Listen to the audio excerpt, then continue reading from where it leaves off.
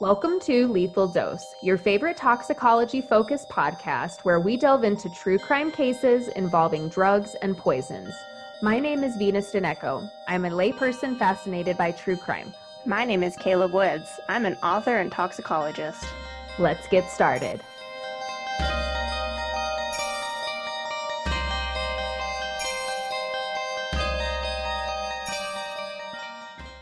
Kayla, what are we talking about this week? Oh, today we're talking about arsenic, which seemed like an obvious choice because it's a favorite among people who know their poisons.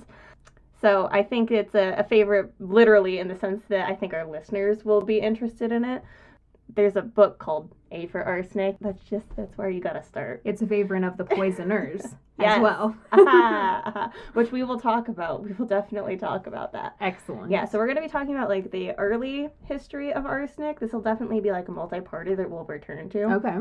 So this first episode I wanted to be like early history. How did we find arsenic? When was it used? So I won't be getting into like more modern stuff. Okay. That'll be in a later podcast. Okay. So, Looking forward to that. Yeah.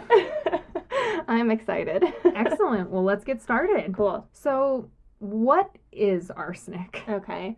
Arsenic is a semi-metal. Okay, and what does that mean? It means that if you look at the periodic table, Okay. you have things that are metals, which is most of the periodic table, Okay. and then things that are non-metals, which anybody who took a chemistry class in high school knows that it's like the top upper right corner Okay. of the periodic table. Okay. But along a specific line that you were probably told to like draw and try to memorize are a series of elements that are neither metals nor non-metals. They're semi-metals. Okay. And arsenic is on that line. So They're it's in semi-metal. limbo. Kind of. Yeah, and so they don't, I'm going to get really nerdy here, but they don't behave in the way that metals do with a sea of like electrons, you know, Okay. in metals, and they don't exactly behave the way that non-metals do. Interesting. Yeah. Okay. I love science. And so arsenic is interesting because it behaves as a metal in that it has a couple different states that it can exist in. So is it like water in that water can exist as a solid, liquid, and gas? Oh, good point. So it can exist as different physical states, Okay. but what I guess I meant to say and could have been more clear on is that it can exist like inorganically, organically, and as like an ion or a gas. I see. So the different forms of arsenic are organic arsenic, arsenic acid, dimethyl arsenic acid, salts of arsenate, and methane arsenoate, right? So lots of different ways that it can present, Okay. and it poisons you in different ways Okay. based on that. And sometimes it doesn't poison you because it can't interact with your body because of the form that it takes. It's similar to mercury in that, and mercury is a metal, so that's why I think it's interesting to mention that it's a semi-metal. Interesting. So if you ingest arsenic, what are the symptoms of exposure? Sure. Acute exposure presents with nausea, vomiting, severe diarrhea, abdominal pain, altered mental state, and peripheral neuropathy. Yeah. Yep, I've had experience with that actually. Yeah. It's not a fun time. No. And then chronic exposure presents as multi-system disease in the skin, the GI tract, the cardiovascular system, the neurological system. It interacts with the genitourinary system, the respiratory system, and the endocrine system. And it is a known carcinogen. Oh. So it can really mess with you. I want to make sure that I'm on the right track. Mm-hmm. Acute exposure means one-time ingestion. Chronic exposure means over a length of time? Yes. Okay. Yes. What makes arsenic so toxic? Why do we know it as one of the most synonymous things with poisoning? It's just because as long as mankind has been around, we've had arsenic. We've just had it because it's present in the Earth's crust. It's the 20th most abundant element in the Earth's crust, and it can leach into water, food, the air. It can be arsenic gas, and it can exist in the soil. So we've always had to live with it. Early on, a lot of our medicine came from mining and mines, and so we noticed that miners got a lot of specific diseases that regular people didn't. Like cancer, I think, is actually from miners because it looked like a crab, I think, when they like opened up some. Yeah, I could be wrong about that, but like I'm pretty sure that kind of makes sense. Yeah, I was always like, why is like the crab zodiac sign right cancer? Yeah, and I think it's because like miners got the specific form of cancer. Yeah, early medicine also said that for every disease there is a cure, And there's a lot of different outlooks on that were developed where you'll see the cure because it will look like the disease or it will look like the thing that's being ailed.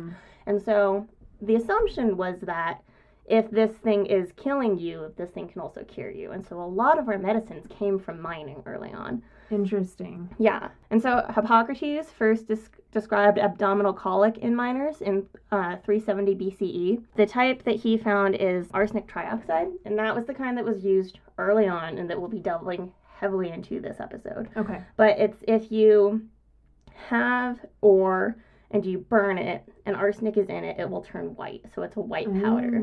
And they decided to mess with this white powder because they saw this physical change and they're like, that's interesting. It was useful for some things because it can cure things. It can be used for things. I mean, historically it's been used for gastrointestinal things, and because I'm sure it was used for, if it causes peripheral neuropathy, then it might have been used for something like that, you know? Like if you have overactive nerves or something. Something like that. Then it could deaden it, kind of reverse. Yeah, and so they noticed that people who ingested it, they had this thing, and so they were like, oh, well, it can do this. Okay. Yeah, but it works because it acts on about 200 enzymes in the body, and mostly those that are involved in cellular pathways and DNA synthesis and repair. Can we pause for the lay people? Yes. Enzymes. What are the functions of them? Enzymes are biological catalysts for chemical reactions in the body. So these reactions could theoretically still happen, but they happen much quicker because of enzymes. Okay. Your saliva has enzymes, and it helps break down food. You could break down food just by it sit in your mouth, but your saliva enzymes do it much better. And they're in a ton of things. I mean, I was trying to look up specific enzymes that arsenic acts on, and I could find them, but there's just so many enzymes in the body. The only thing I know about enzymes are with my porphyria. I lack the enzyme that helps break down toxins in your body. Exactly. So I know of that enzyme, the one. Yeah. But beyond that. Yeah, enzymes are involved in growth, healing, blood coagulation, breathing, reproduction, detoxification of the body. All the things. All the things. Okay. And the ones that arsenic acts on specifically is it inhibits glutathione reductase, which resists oxidative stress. And that means it prevents reactive oxygen species from damaging cell components. So if you're ever buying juice or something and it says that it has antioxidant properties, that's kind of what it's trying to appeal to. Okay. Is that it's going to reduce the oxidative stress in your body. Whether or not those claims are true, I can't speak to. Sure. Eat your blueberries because they're good for you. But arsenic actually continues this oxidative stress, which we know actually causes cancer and a whole other bunch of things. This particular enzyme, this glutathione reductase, usually helps to detoxify the body. And when this oxidative stress is unmitigated because that enzyme is being inhibited, it can lead to cancer, heart failure, infection, and diseases of the brain. Fantastic. Right, and those are all of the symptoms that I mentioned earlier of arsenic poisoning. Okay, great. Yeah. That sounds super excellent. And then arsenic also acts on the Krebs cycle because ATP, which if you remember high school biology, the Krebs cycle produces two CO2 molecules and one ATP, which is the currency of energy. And so the ATP goes on and it becomes ADP and it gets involved with DNA and RNA. What arsenic does is it replaces the P in ATP, so it replaces the phosphate. So 1/3 of this very critical thing. And the thing that is traded in order to be currency. Yeah, and so it's kind of like going to the bank with the wrong currency. Yeah. Oh, here, please take all my euros and I'd like dollars back. Yeah, and they're like, we don't do, you got to go exchange this. Yeah. Okay, that's pretty important, it sounds like. Yeah. Okay. So how early on in humanity did this become a purified poison? I mean, it became a purified poison about the time that I described Hippocrates found it, because you just needed to burn that ore and then you got the arsenic trioxide. It wasn't super purified, and we didn't recognize it as an element until way later on in human history. So I can't speak to that for this episode, but we've known about it for a while. I mean, we didn't know about arsen gas until later on, but the organic arsenic trioxide we've known about forever. Interesting. And so did it, forgive me, was it used as a poison almost immediately after its discovery? Well, how much of a like philosophical debate do you want to get into right now? I want to question existence and time. That's how. So again, one of the things that I've learned a lot about is the fact that drugs and poisons were essentially the same thing for a long time. And this is a huge part of what we'll get into today. I'm excited that you asked me about this, actually, now that I think about Excellent. it. So we knew that certain poisons had health benefits. We've always known that. Mm-hmm.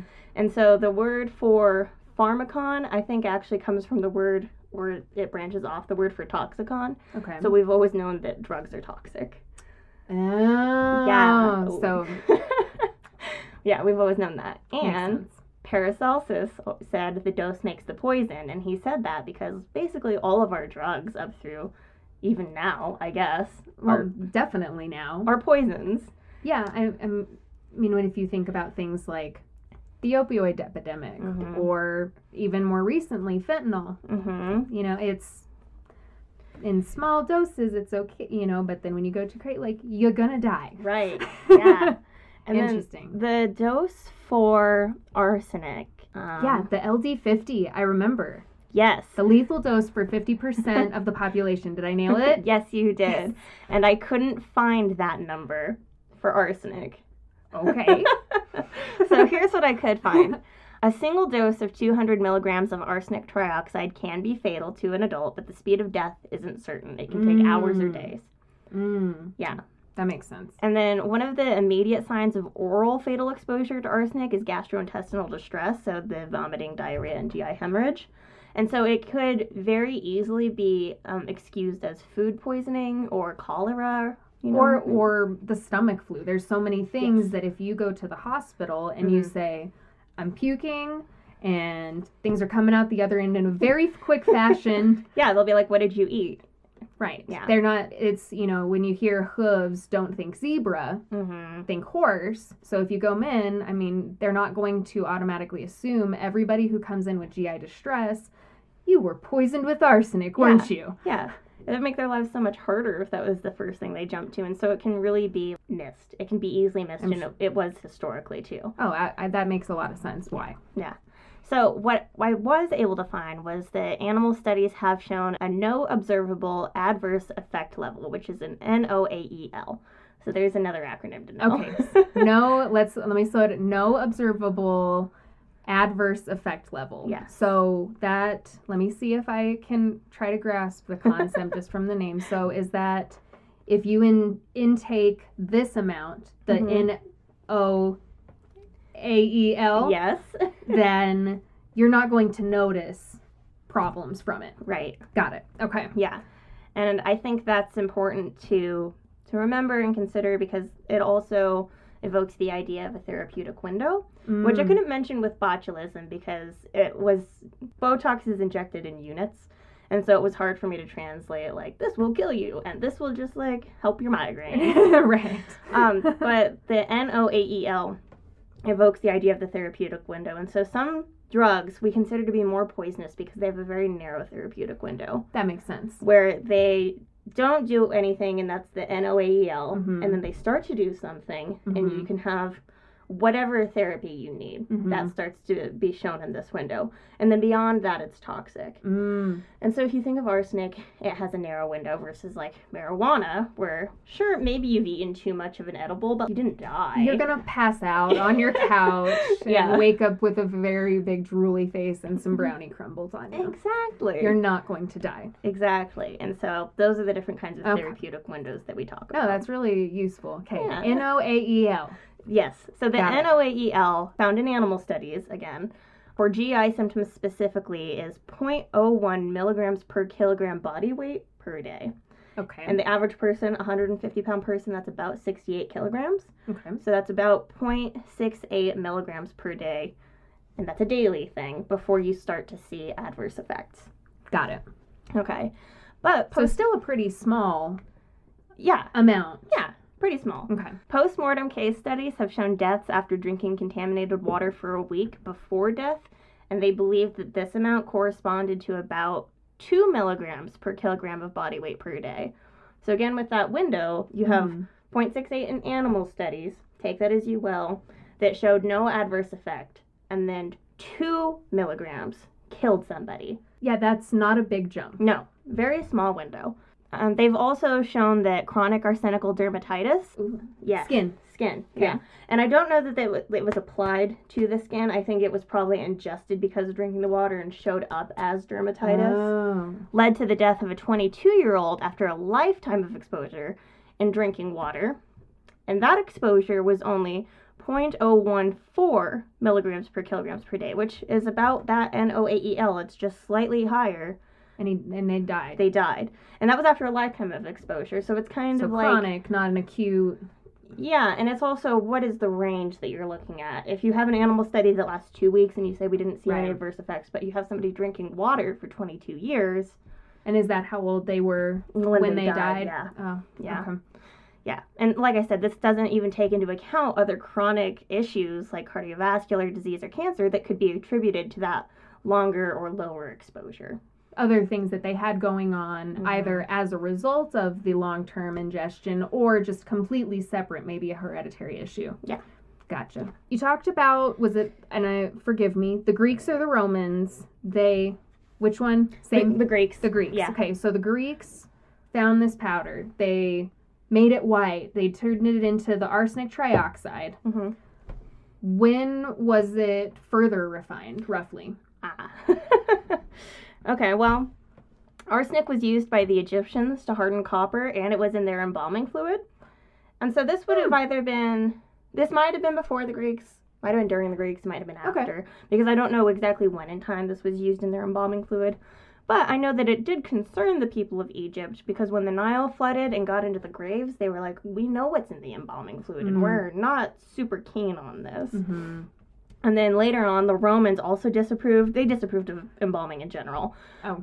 But they disapproved of the embalming, and they knew about the arsenic. Oh, so Because it was maybe used... one maybe has to do with the other, but maybe not, just completely exclusive. Maybe not. I mean, they might have known about the arsenic and not been super excited to know about it, like being in water, because the Romans actually used arsenic as a pesticide. Interesting. Yeah, that was one of our first pesticides was arsenic. Interesting. Which isn't great because it is taken up by plants and into soil and everything, but... Yeah, I mean, I think at that time, they probably weren't concerned with the long-term effects on the environment. Well, and how could they have known? I mean, this even predated, like, thinking that tomatoes were poisonous because when eaten on lead plates, they caused you to die. So they thought tomatoes were poisonous. Like, they might have just been like, this rice is poisonous, you know, instead of being like, oh, it's arsenic. It's because we're putting poison on the crops. Like, oh, yeah. Fair. Yeah. And so, what else happened during this time period? Well, one of the more exciting things that we're getting into with this history of arsenic is the time that it was given the nickname the Poison of Kings, the King of Poison, and the Inheritors Powder. Ooh, I love that. Ooh. Inheritance powder? The Inheritance Powder. Oh, I love that. That's clever. Yeah, because it was used so often to off your family members so that you could ascend. Yes. That's so clever. So this seemed to have been especially true in Rome. And the reason that I say that is because they had this law that was passed in 82 BCE called the Lex Cornelia de Sicaris et Beneficius, which Beautiful. is... Thank you. Thank you so much. Which is the Cornelia law on assassins and poisoners. Yes. So this was happening enough. It was happening that enough. They had to take the time, get everybody together, write out something that said, okay, this can't happen anymore. This is happening a lot and it needs to stop. This inheritance pattern is causing problems. Right. But the funny thing is that as much as it was against people killing each other, assassins, and people poisoning each other, it was mostly against using magic. It always comes back to the witches, doesn't it? It does. It always comes back to sexism. So they thought this was magic? Yeah, well, magic and poison and women specifically have such a strained relationship.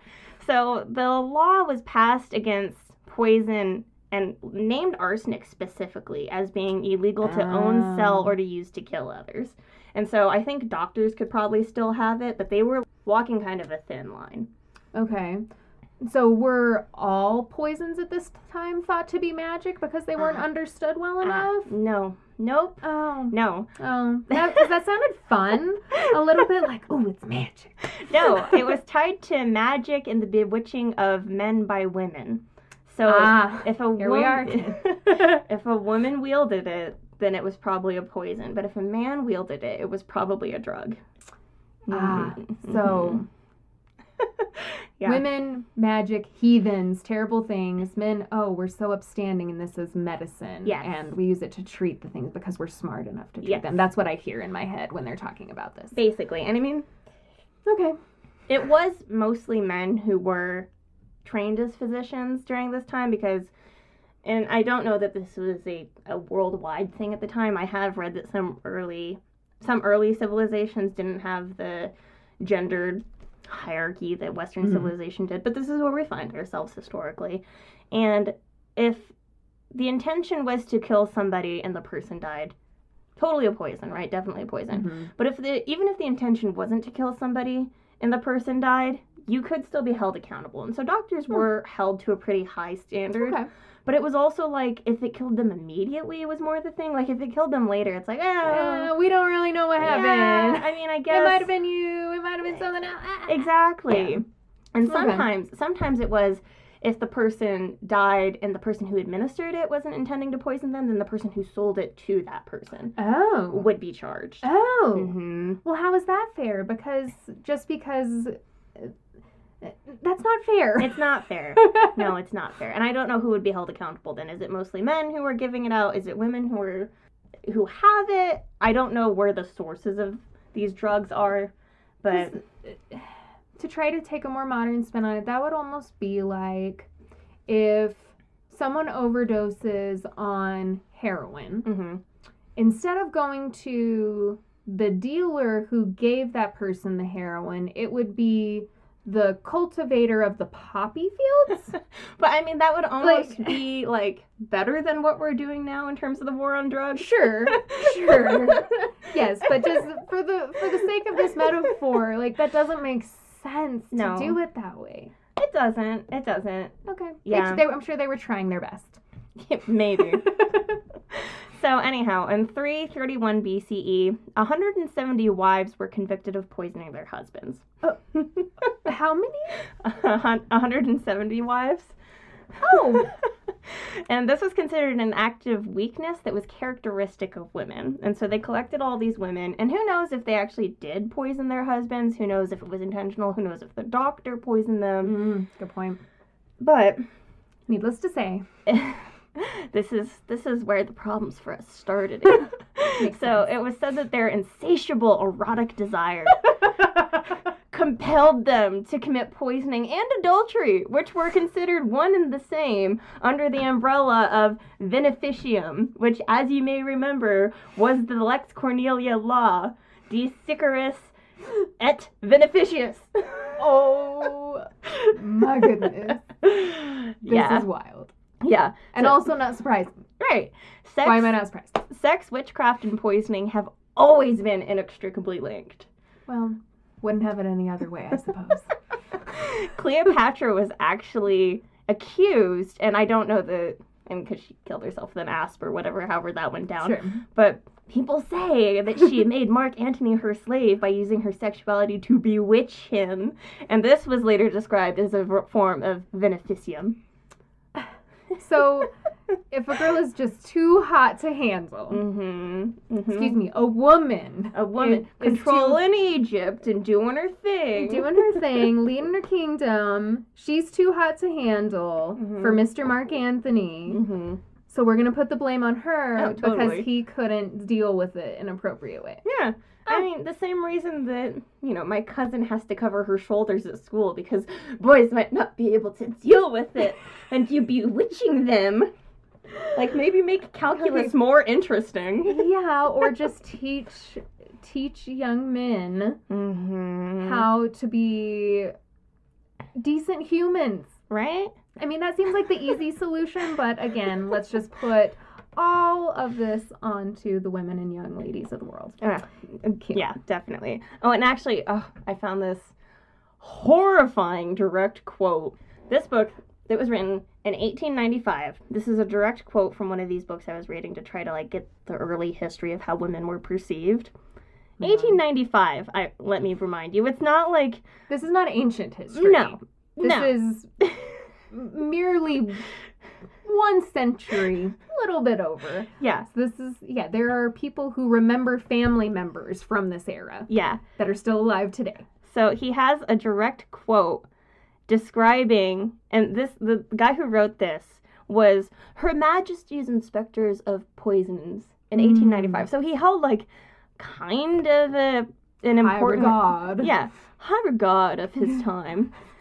And he describes what female poisoners look like, word for word. Oh, I can't wait to hear this. This is going to be good. I can already feel it. I can feel that my blood is going to be boiling in approximately 30 seconds. Okay. The typical female criminal has coarse black hair and a good deal of it. This is obviously only true of Italians. There is no general color among northern or Saxon races. She has often a long face, receding forehead, over-jutting brows, prominent cheekbones, an exaggerated frontal angle as seen in monkeys and savage races, and nearly always square, massive jaws and a firm mouth. He insists strongly upon the last named trait as very generally present. The female offender is especially remarkable for her want of femininity. She is virile, masculine in voice and in figure, lank and meager without the rounded forms, a chief beauty in true woman, and able therefore, as in many well-known cases, to wear male attire without detection. How dare she? How dare she? How dare she just, like, look the way she looks and not fit your ideal of what a woman should look like. And, as I accurately predicted, blood boiling. Because not only did he manage to take a very misogynistic point of view, he also brought racism into it, which was not expected. So, there's that. And I also love how... if people are only listening on the pod and haven't seen anything from us on social media, but how both of us could very likely have fit into this depiction as you were describing. I'm like, well, I don't know if my hair's thick enough, but I mean, everything else, I'm in this post and I don't like it. Yeah. But I also like it because, if you want to say that I am a feminist and this is a terrible thing, like, by all means do. Yeah, I love that all of my friends would have been burnt at the stake during this time. You hang out with a good crowd. You hang out with a good crowd then. All of them witches. How interesting and infuriating. I know, right? I know. So, that brings us, interesting and infuriating, brings us to a pretty good point in history with Lucrezia Borgia. Have you heard of Lucrezia Borgia? I have not, but I think it's a beautiful name. Yeah. Tell me about her. Okay. She was born 1480 and died in 1519. And she was the daughter of Pope Alexander VI, who was infamous for his corruption among even popes at the time. Okay. Very good. Because he admitted to fathering illegitimate children, including his son Cesare, who is his right-hand man. He almost certainly killed some cardinals with poisoned wine, although there are arguments for and against that possibly happening. And he was terrible. And I mean, he was a bad guy. So popes sound very different from this time than what I imagine. Like, because I just imagine a somewhat frail older man waving kindly, kissing the hands of all of the people. Okay, yeah. Continue. I'm just I'm catching up and getting my pope hat. Yeah, picture different. Popes now are mostly just like symbolic figures, I think. Right. So popes then were closer to kings than to saints for sure. They had to protect the papal states. Got it. Yeah. Got it. So Cesare Borgia was the captain of the papal army. He was Alexander's son. And Lucrezia was the unfortunate daughter involved in all of this. And if you read most things about Lucrezia, It's that she was okay with the poisoning. She was directly involved with the poisoning. She was directly involved with all of the doings of her brother and her father. And really, like, her life was a lot more sad. It was a lot more sad than that. She was forced into an early marriage with her first husband. And then things didn't work out as far as international affairs of the time went. And so they forced her to divorce that guy. And that guy... They forced her to... They forced her. And this was a forced... or arranged marriage. It was an arranged marriage. And then they forced her to divorce him. And... Okay. I think he was very upset at it as well, because it's confusing. Like, we were going to get all this power because you're a pope and all of this, and now you're cutting it off. And so a lot of the rumors that were started may have been started by this husband. And he said things like she had all of these affairs, including with her brother. Ew. Yeah, and really she probably wasn't like that. She wasn't a political schemer and a poisoner. She was probably just... existing and doing the best she could with what she had. Yeah, and so she was forced to marry a second husband, and Cesare actually killed this husband. Oh! Yeah. Okay. And I mean, some people are like, she wanted him to die, and it's like, I mean, maybe, but she didn't kill him. Yeah, and I also feel like she was just a pawn in this. I feel like she was probably sad that, like, she was forced into another arranged marriage, and then it was ended by her family again. Once again. Yeah. So this is a pattern at this point. Mm-hmm. So, and I have a question real quick. Okay. You mentioned that the Pope had killed people. Mm-hmm. How did he keep on poping? Yeah, well, okay. So the rumor was that the Borgias handpicked and cared for poisons in the same way that some connoisseurs might care for wines. Ah. And so there was this simultaneous... People are killed all the time with poisons, and it's hard to know if it's a poison because it could look like a stomach thing, and medicine isn't great at the time, so everybody's just dying because water isn't clean and things like that. And they don't have a way at this point in time to test and say, this is the definitive reason why person died. Yeah, they didn't have a way to test for arsenic, and so they assumed that these rumors about the Borgias were true, and that they had this poison called La Cantarella, which was fancy.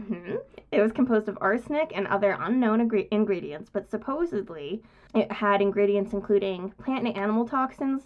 And they said that they got these toxins by feeding arsenic to a pig, and then as the pig frothed and died, they collected the froth, which would be more poisonous than just arsenic, and they added that to the tincture. God. Yeah.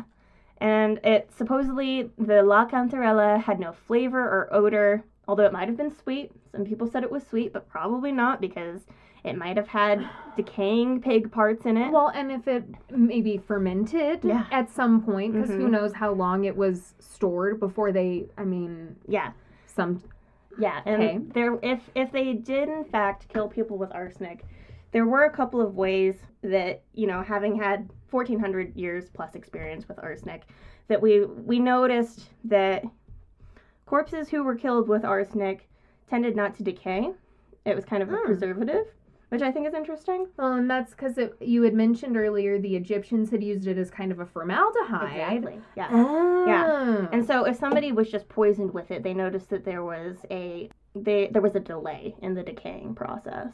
And so that was one of the ways you could tell. But by the time that the corpse should be decaying and you're looking for that, they could have fled town. Well, and really, who is going to go through the process and let something happen for that amount of time? Because like you said, they could have gone.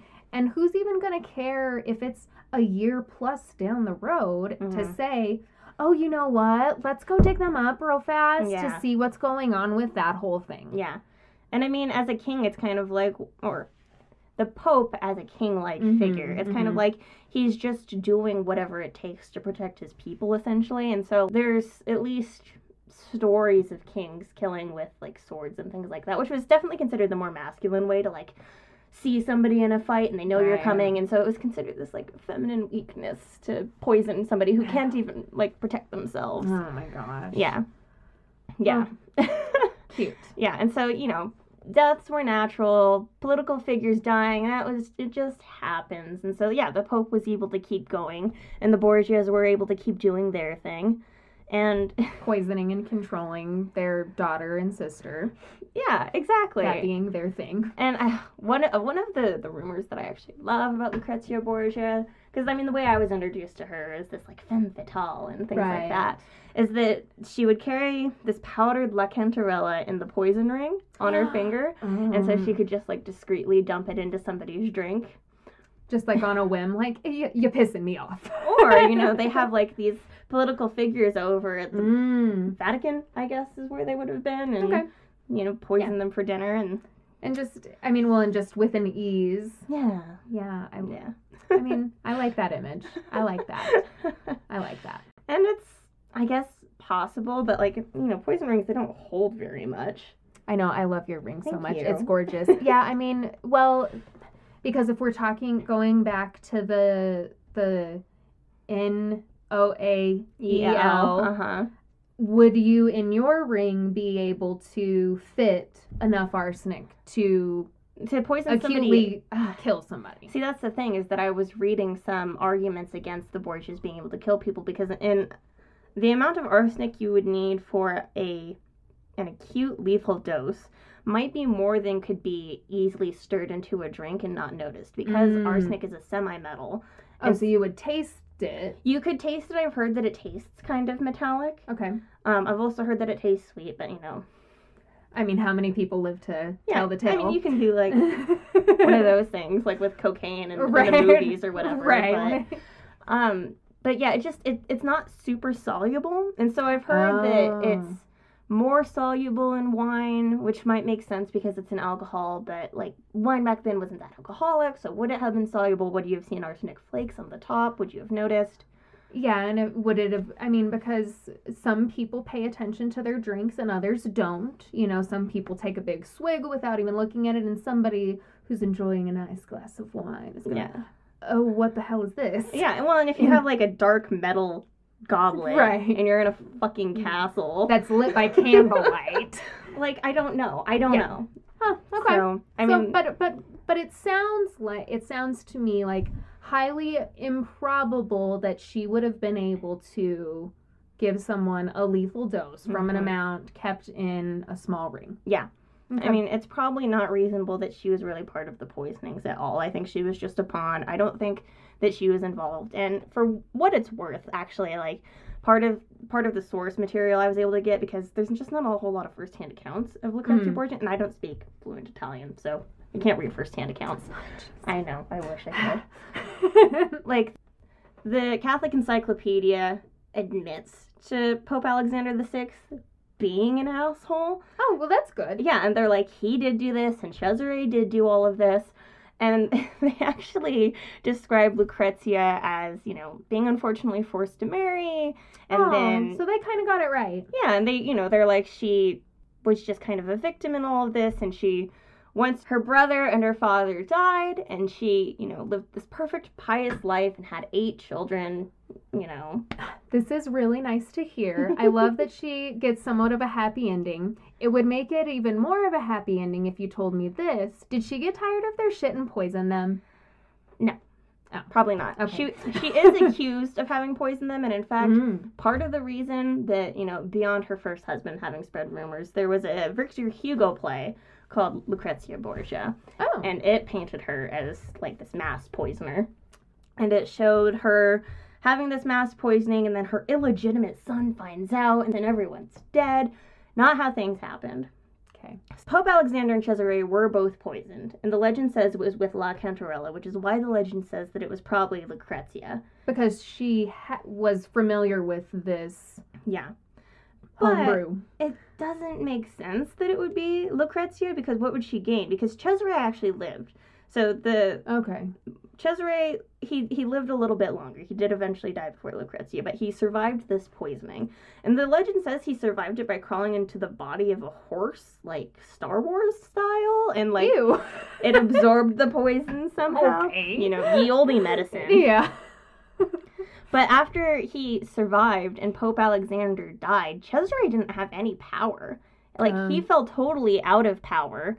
And the papacy would have never gone on to Cesare because he wasn't a cardinal or anything. But so he's just left out in the dark. Yeah, he lost wasn't his power. He wasn't a part of the army anymore, and the papacy was given to Pope Innocent VIII, who was the one who sanctified witchcraft hunts that would continue into the 18th century. Ew. So there's more of like popes were kind of just dicks. Yeah, and that's how they they don't like women. They're all harlots. And, ew. But yeah, so it just doesn't make sense that Lucrezia would have poisoned them, because if Cesare didn't even maintain power, what would Lucrezia have gotten out of poisoning both of them? Right. Yeah, so that doesn't make sense. Oh, actually, the opera says that her bastard son stabs her, and then he dies because of wine that she poisoned. So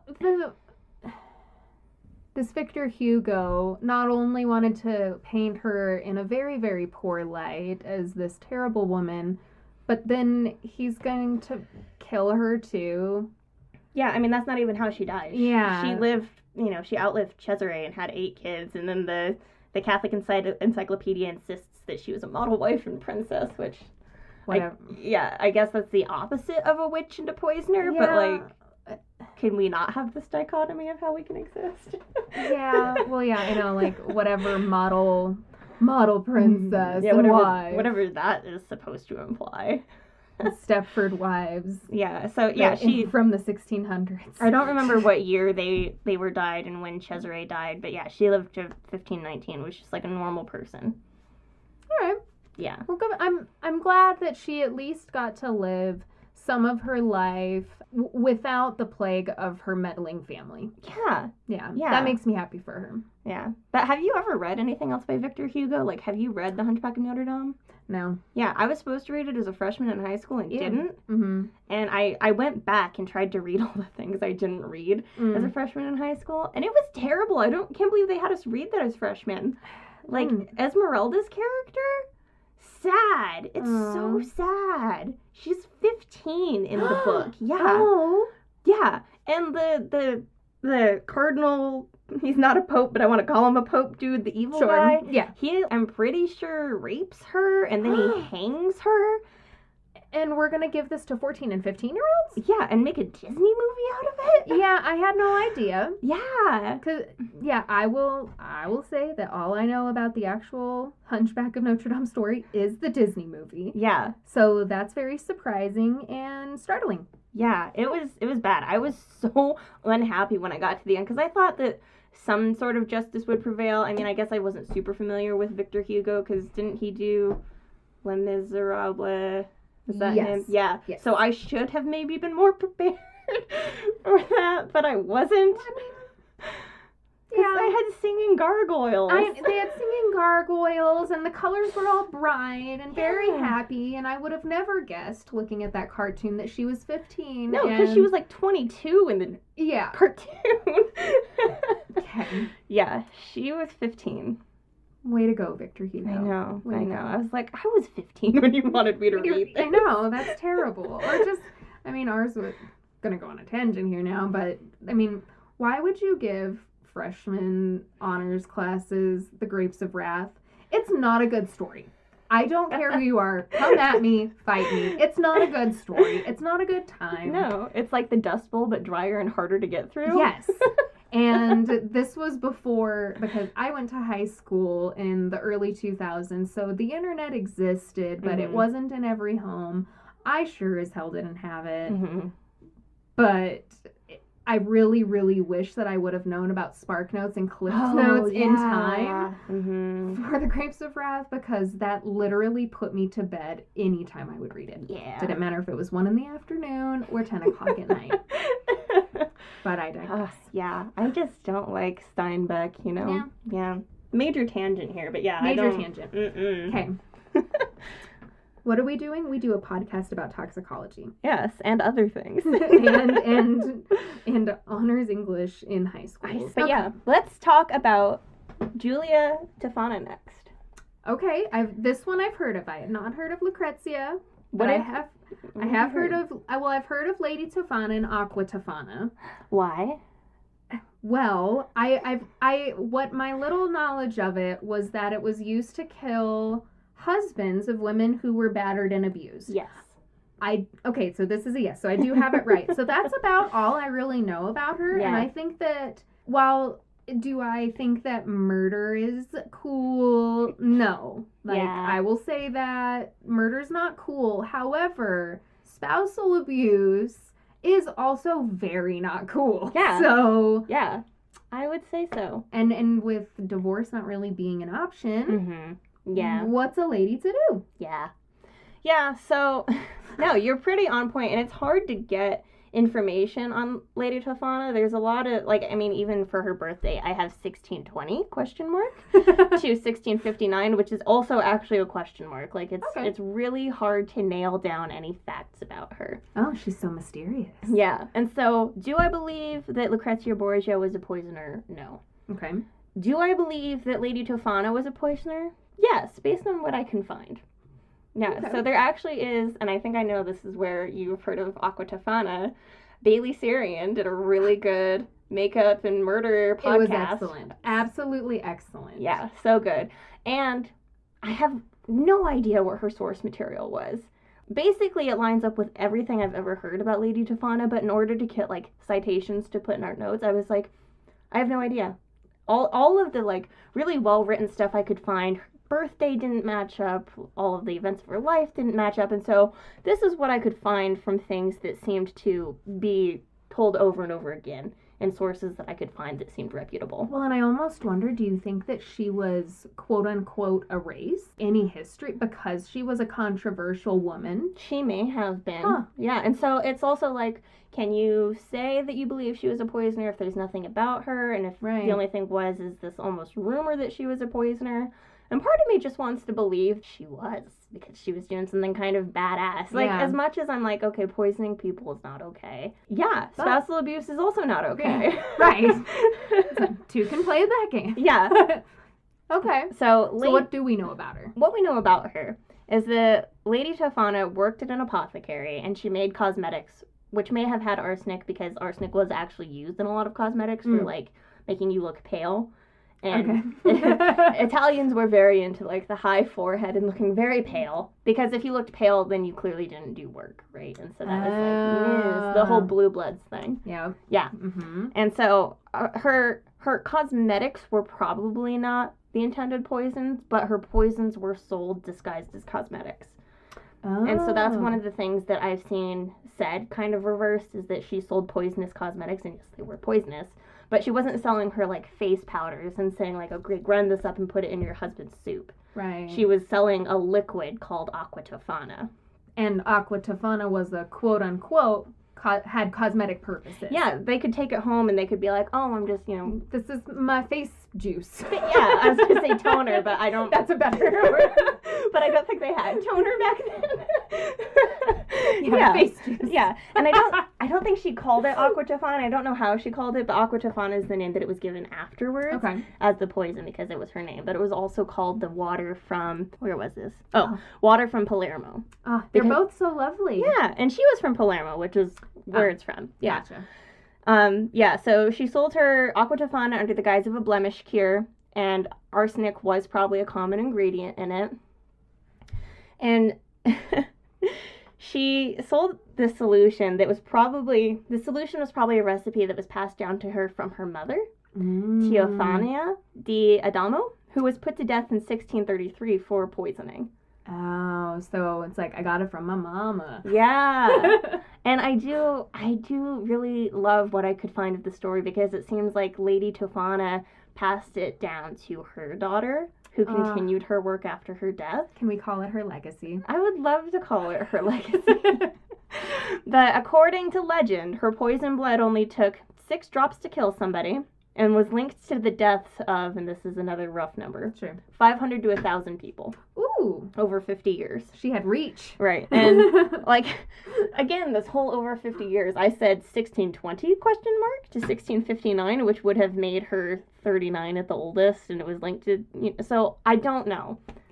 But either way, during, her adult years, because let's assume she probably wasn't into doing this when she was 10 years old or preteen. That's quite a few people in a relatively short window, all things being considered. Yeah. something else I'd like to note about that number, if accurate, let's even go on the low end, 500. 500 men or people were poisoned with this. That's a lot of wife beating going on. Oh, yeah.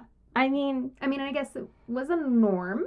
Yeah, probably. Because, I mean, I don't know the statistics about, like, arranged marriage. I don't know the statistics on, like, the age gap in marriages. All things considered, whether they were not arranged marriages, they were close in age. Yeah. It's not okay to beat your wife. No, it's not okay to beat your wife. And, like, again, like, you know, benefit of the doubt. Maybe it wasn't all women who were like, I need to get out of this marriage. Maybe it was just, like, I want money and I want him gone. Yeah. Which is fair, too. But, again, I would like to think that, you know, people were desperate. Because that's the thing you even see now. And this was an easy way out. And not easy to detect. Right. And it could just look like he got the cholera and he died and... Oh no! I'm a destitute widow with children. Damsel What's in gonna happen? Oh, I get money? Okay. Okay, bye. I mean, even if a percentage of them weren't abused women, that's still too many women to be abused.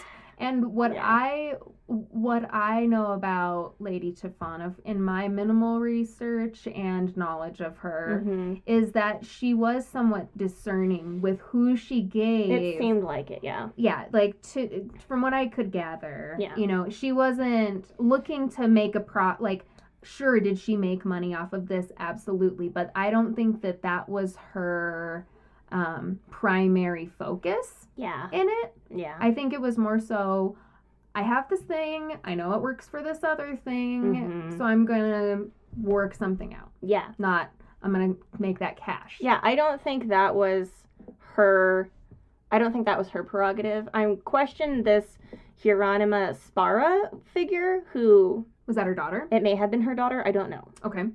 But, so... I don't even know, like, the order that things went, because things fell apart. I couldn't find this anywhere, but what I've heard is that a woman was going to poison her husband and then got cold feet and told him don't eat it, and he was like, well, why don't eat it? So she had to tell him it was poison, and then they had to ask where she got it, and so Lady Tofana was told, like, hey, the word is out, and so she fled to a convent for sanctuary, and then was forcibly removed and imprisoned.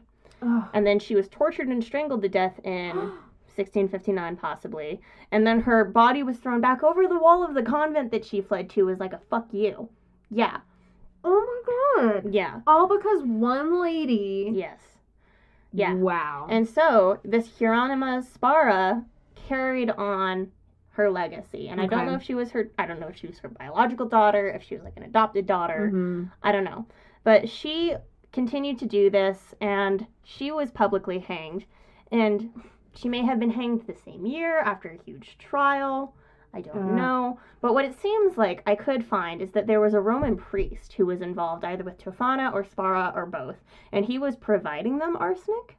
Oh, and he wasn't punished at all after this huge trial. Well, of course he was a man. I know. I know. And also this was he was a part of the clergy under the reign of Pope Alexander VII. Oh. And you get to name yourself as Pope, and so that's who he wanted to be like, which... Okay. Yeah. Okay. So, I don't know. Spara, I think, may have been doing it for money. She may have been doing it to continue on a legacy. She may have been doing it concurrently with... A little column A, a little column B. I don't really know. I've heard of Tofana. I haven't heard much of Spara, and the timeline for her was really difficult to pin down. Okay. Fair enough. Yeah. Fair enough. Yeah. So, our next lady that I wanted to discuss is Marie Madeleine Marguerite de Brinvilliers. I think that's how you say it. Well, I love it. Let's go with that. That name is fabulous. She was born in 1630 and died in 1676. And so about the same time as Lady Tofana. And she was accused of killing her father and brothers with Tofana poisoning. This may not have been genuine Aqua Tofana, despite the overlap of time. Wait, so there's like the off-brand, so is this like the Equate version of Aqua Tofana? I don't think so. I think people just started calling liquid poisons Aqua Tofana. Aqua Tofana. Yeah. Okay. In fact, when Mozart died, he said something about being poisoned with the water from Palermo, and like probably not. I think he actually died from syphilis and was not poisoned, but you know. It sounds cooler to die Yeah. from poisoning than sounds, syphilis. it's way cooler to blame somebody else rather than like your own body failing you, I guess. So, Yes. yeah. De Brinvilliers lady was accused of killing her brothers and her father in order to carry out an extramarital affair. Ooh, scandalous. Yes, well, and it was especially damning because mistress was synonymous with poisoner and witch. And so even if she hadn't poisoned them, it was actually this lover, and his name was lost to history because I don't care. Take that. The lover actually was imprisoned, and he learned about poisons while in prison, and then he got out of prison, and he was like, hey, help me poison people. And according to history, she said, okay. Just to like carry out her affair. So Right. like regardless of whether or not she was actually poisoning people, she was a mistress. Ugh. Who knows? She's just putting it out there and like succumbing to her sexual erotic desires. Ugh. And yeah. She was Gotta love it. accused specifically of poisoning family members and servants and hospital patients because she worked at a hospital or like volunteered at a Oh. hospital. So she was more than one person, more than her husband, that Yes. she was cheating on? Question mark? She was cheating on her husband. She didn't kill him initially, I don't think. Okay. Yeah. But she had her side piece. She had her side piece, and he introduced her to poisoning. And she, you know what I've read says that she like just really took to it and started to test out the poison. This is fun. Yeah, was killing hospital patients, which I've heard of. Like I've heard of Right. nurses being like, "I'm done with your shit." Well, right. There's the angel of mercy Yeah. kind of nurses who think that they're being helpful, and then there are the ones that are the angel of death that are Yeah. like, I'm kind of a psychopath, so Yeah. I'm gonna kill you. Yeah. So it sounds to me like she just got a taste for blood and was Mhm. having her own little experiment. I mean, it sounds like that could be it. I'm not sure how I feel about this one.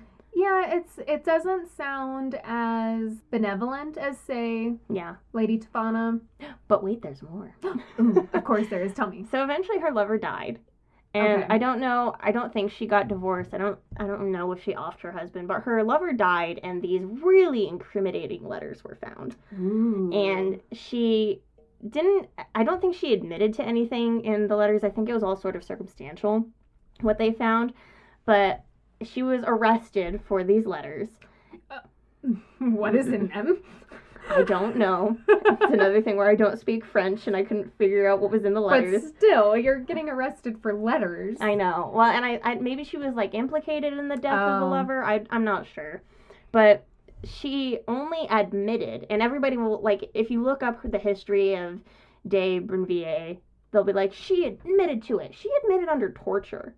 Yeah, that's not really the same thing. No, so she only admitted under torture to using arsenic, vitriol, toad venom, and then using milk as an antidote. Which doesn't work. That's cute. Like, maybe it'll help your tummy feel better because you were poisoned, but like With it's... arsenic and toad venom. Yeah.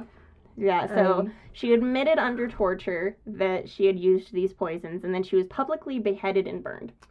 Oof. Yeah.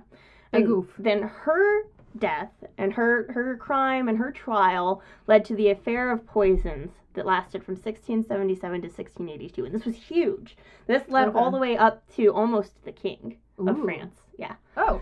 So 442 people, including members of the French aristocracy, were implicated. Yeah, I know, right? A lot of people. 36 of them were executed, 5 were sentenced to the galleys, and 23 were exiled. It was enormous. It was such a huge Well, thing. yeah, because if there were 442 people implicated, how many weren't? Yeah. By logic, there's going to be more than what were implicated because it's. Aye. Yeah. Wow. And Okay. this all started with the arrest of a witch, quote unquote, maybe not, and serial poisoner named Madame Montevoisin or La Voisin, and this was in 1679.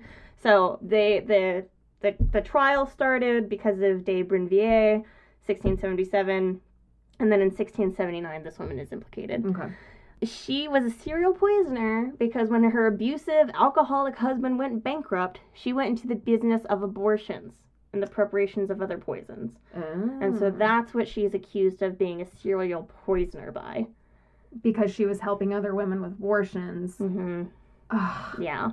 Wow. Yeah. Of course, she also had extramarital affairs with wizards and alchemists.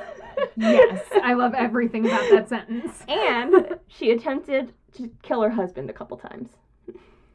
Well, So I feel like if she really wanted to... I don't know. If he was an alcoholic, it's one of those things where it's like, does his body react to poison differently? That's true. That's true. So she's checking all the boxes. Yeah, she's everything a woman that I would have wanted to hang out with during that time frame. So she gained notoriety as a high priestess of Christian congregations in Paris, where she did Christian witchcraft, I guess. Okay. And Brinvier's name dropped Lavoisin. So the last one we talked about name dropped this woman. She probably knew about her through one of these Christian congregations. And she name dropped her in her torture confession. And she became linked to the death of several influential members of nobility in the late 1670s. Was it a truthful implication, do we know? Or was it one of those things where we're going to blame you for this thing because you're an easy scapegoat? I don't know. It all sounds so much like the Salem witchcraft trials to me, where like maybe she did name drop her because she was like, maybe if I name drop somebody who I know does witchcraft and maybe does poisons, maybe they'll let me go or something, or maybe they'll arrest her for having been the provider or something. I don't know. I could see that making sense. I mean, yeah. Okay. So anyhow, the home of Lavoisin was searched and the police found magic powders, and they found venomous poisons, grimoires, fragments of human bones, and a list of her clients. Are they at my house? I know, right? Like, this honestly just sounds like a doctor's office back then. Right. Yeah, so unfortunately, they found her client list. Her lover was arrested, and then he threw her under the bus by saying that one of the ovens in her home was used for infants that were too big to bury. Yeah, infants that were too big to bury because they wouldn't, like, decompose. Oh my gosh, this sounds like some Hansel and Gretel shit. I know. What? So, yeah, he was like, she aborts the babies and buries the small ones in her garden and burns the big ones in this tiny oven that she has. And she, of course, denied everything. She was like, my tiny oven is just a small oven. And my magic powders and poisons are just medicines. Which is like, yeah, they probably were. Right. Because, truth be told, a lot of women who were given the name of witches and priestesses and dabbling in all this black magic were really just women who were using medicine and science of the time to take care of people. Yeah, because, I mean, there was a division between physician and wise women or something like that.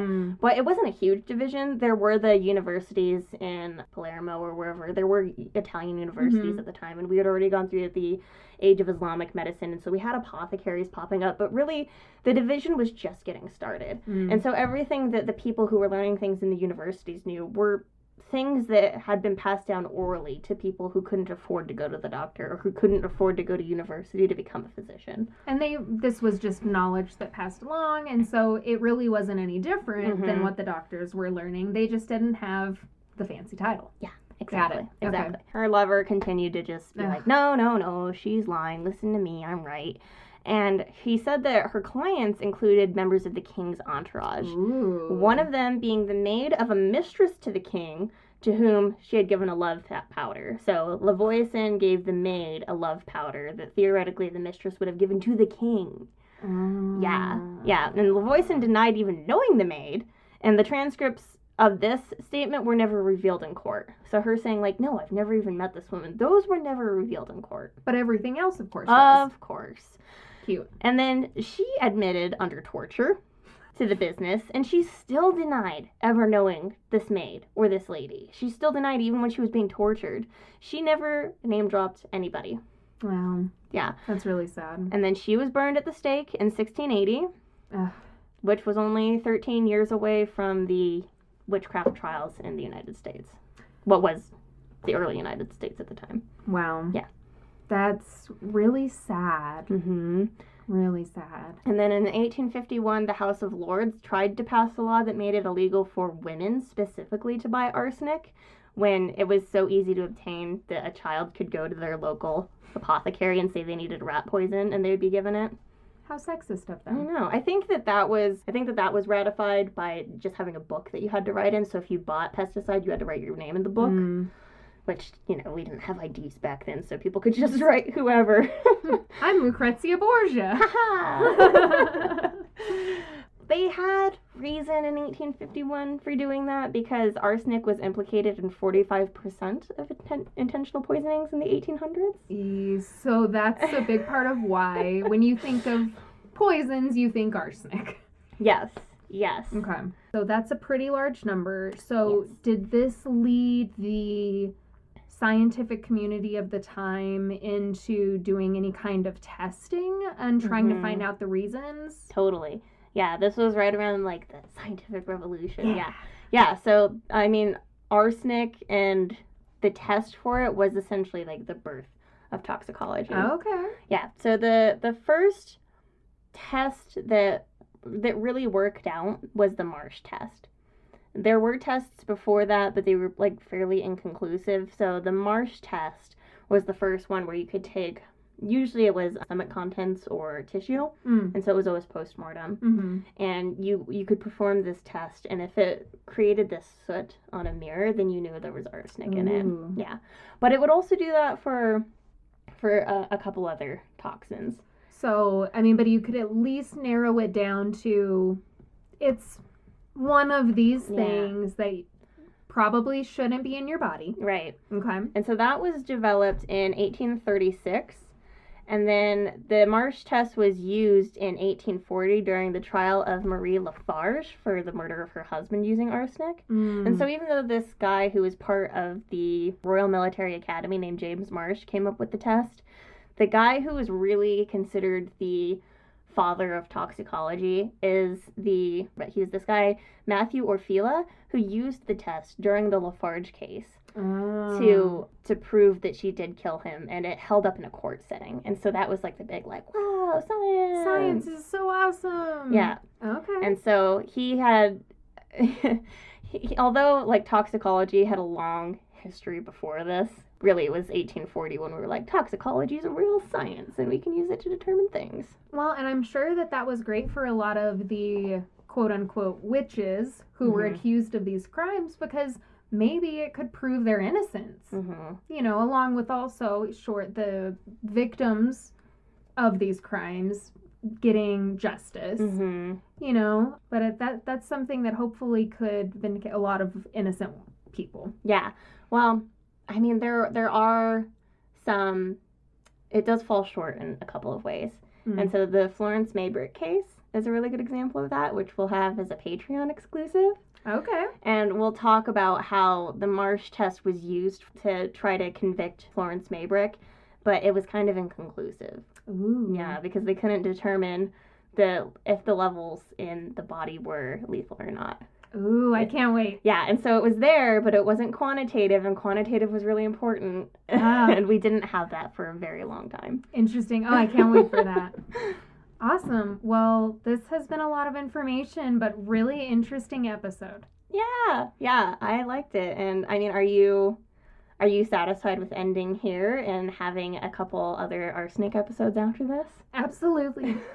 Because if there were that many other cases, of course we need to do additional parts. But I think I learned a lot about the history of it and how women were treated so terribly and given these terrible labels, and how other women dealt with that. Women supporting women. That's right. No, very interesting. Thank you so much for sharing your knowledge. Oh, of course. This is one of my favorite things to talk about. I can't wait to do the other parts. Thank you for joining us. We hope you enjoyed this episode. Please follow, subscribe, and review us wherever you get your podcasts. For more Lethal Dose content, you can find us at Lethal Dose Pod on Instagram, Twitter, and TikTok. For an overdose of content, subscribe on Patreon for exclusive episodes and much more. The show theme is Look Far by our dear wizard friend Fogweaver. More of their music can be found on bandcamp.com. Lethal Dose is created, researched, produced, and edited by Kayla Woods and Venus Deneco. Stay safe, and remember, the dose makes the poison.